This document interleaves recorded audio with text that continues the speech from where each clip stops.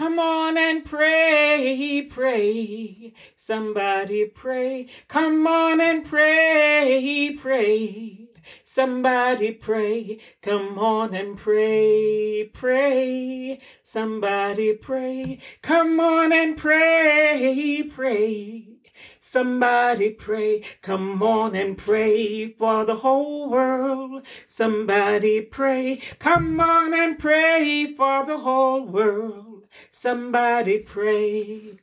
I have a word from the Lord to share with you tonight. Saints, God dealt with me very strongly last night between around midnight and 2 a.m. Men and women all over the world are waiting to hear from God. Although they may not say it in those terms, some are able to recognize a sense that God is speaking in the coronavirus situation. But many do not understand what he's saying. We are the people of God, so we must tell them. Tell them that God loves them, but he is tired of man's sins. He wants men and women to know him, to run to him, and to serve him. God is making the fields even whiter than before. Souls are more open to God than ever because of this crisis, this coronavirus situation. We must get even busier, saints of God, in gathering in the harvest of souls.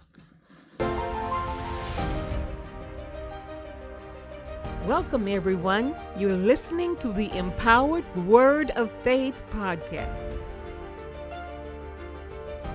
Tonight, I want to talk to you about a subject that concerns us all. The title is Saints, It's Praying Time. I am evangelist Alfreda Lockett Evans from Full Gospel Holy Temple Church in Dallas, Texas. Hannah, the mother of Samuel, was so grateful when God gave her a man-child that she prayed a prophetic prayer that resonates loudly in the Word of God, affecting us even until today. Her prayer gives glory and honor to God, but it also reveals aspects of God's character that sheds light on what we are experiencing in the world today. First of all, we must recognize who God, our Creator, is. Many people create a God, small g, in their own minds and choose to serve the one that they created. They say such things as, "Oh no, God is not like that." Or they'll say, "No, God wouldn't kill people by the thousands. That's not God." Listen, those who say those things apparently have not read their Bibles. Though God is indeed a kind and a loving Father, he is also a terror. They should go back and read Numbers 16 and 32, for example. And that scripture says, "And the earth opened her mouth and swallowed them up and their houses, and all the men that appertained unto Korah and all their goods." Read that section of scripture. They should also ask Saul, who was rejected by God because of his disobedience, about God's character. Saul's rejection is recorded in 1 Samuel 15, 10 through 35. Let's read verses 26 through 28 because they address that rejection. "And Samuel said unto Saul, I will not return with thee, for thou hast rejected the word of the Lord, and the Lord hath rejected thee from being king over Israel. And as Samuel turned about to go away, he laid hold upon the skirt of his mantle, and it rent. And Samuel said unto him, The Lord hath rent the kingdom of Israel from thee this day, and hath given it to a neighbor of thine that is better than thou." Now, Hannah's prayer glorifies and it honors God because he moved on her behalf and he met her personal request and her personal need. But in her prophetic prayer, she described aspects of God's personality in 1 Samuel 2 and 6 through 10 that we must evaluate. In verse 6, she states that God kills and makes alive. She makes it clear that God has power over life and death. That scripture reads, "The Lord killeth and maketh alive. He bringeth down to the grave and bringeth up." Verse 7 tells us that he has the ability to make one poor or rich. He can bring one down and lift another up. That scripture reads, the Lord maketh poor and maketh rich. He bringeth low and lifteth up. God can pick one up out of the dust. He can lift a beggar up and place him among princes. He has the power to cause them to inherit the throne of glory. He chose David, a shepherd's boy. He used him to kill a giant named Goliath. Then he established his throne forever. From his lineage came our Lord and Savior, our King of Kings, Jesus Christ. God was able to do this because he is sovereign and the creator of the whole world. Verse 8, he raises up the poor out of the dust and lifted up the beggar from the dunghill, to set them among princes and to make them inherit the throne of glory. For the pillars of the earth are the Lord's, and he had set the world upon them. Verse 9 is definitely a word of encouragement for God's people. Listen, we know if he will keep the feet of the saints, he will keep the head and the whole body. We have no need to fear anything that will come upon this land. The wicked or the unregenerate, however, have much to be concerned about. No man-made strength or power can stand before the forces of God. Verse 9 reads, he will keep the feet of his saints, and the wicked shall be silent in darkness, for by strength shall no man prevail. And listen, for those who are enemies of our living God, and those who serve gods other than the true and living God, they shall be broken in pieces. God will thunder upon them from heaven. God will then lift up those that he has chosen and anointed. Verse 10, the adversaries of the Lord shall be broken to pieces.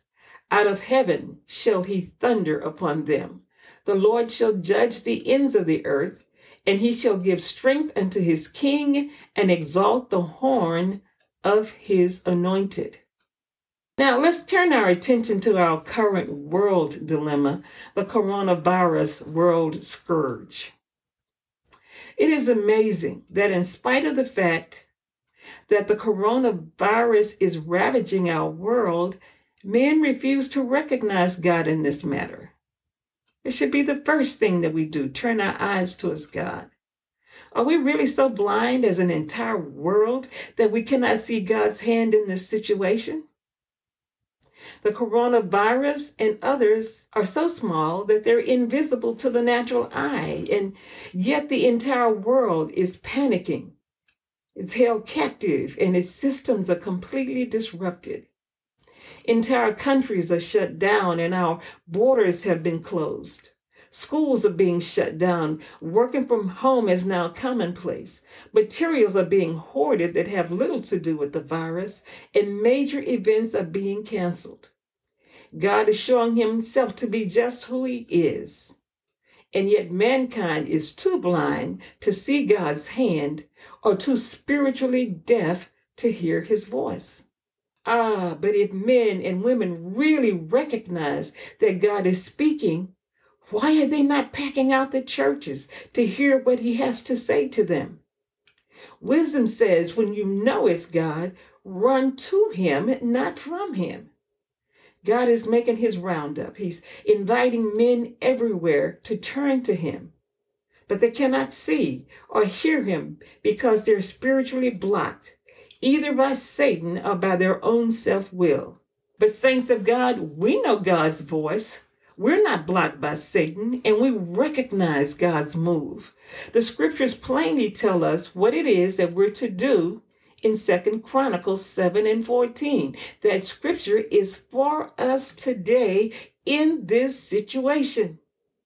God said, if my people, which are called by my name, shall humble themselves and pray and seek my face and turn from their wicked ways, then will I hear from heaven and will forgive their sin and will heal their land.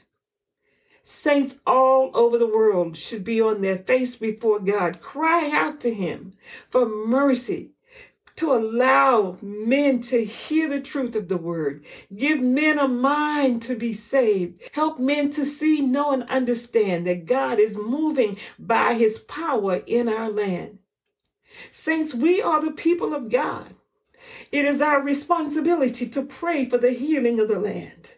We must also get busy inviting, encouraging, and praying for the souls of the lost. Matthew 9:32 says, he said to his disciples, the harvest truly is plentiful, but the laborers are few. Through prayer, we can hold back the destruction that is ravaging the land and at the same time gather in the harvest for the Lord. Let's go to the throne of grace in prayer. Father God, in the name of Jesus, oh God, we come before you in an humble manner, God. Our hearts open to you, God. Our minds lifted up to you.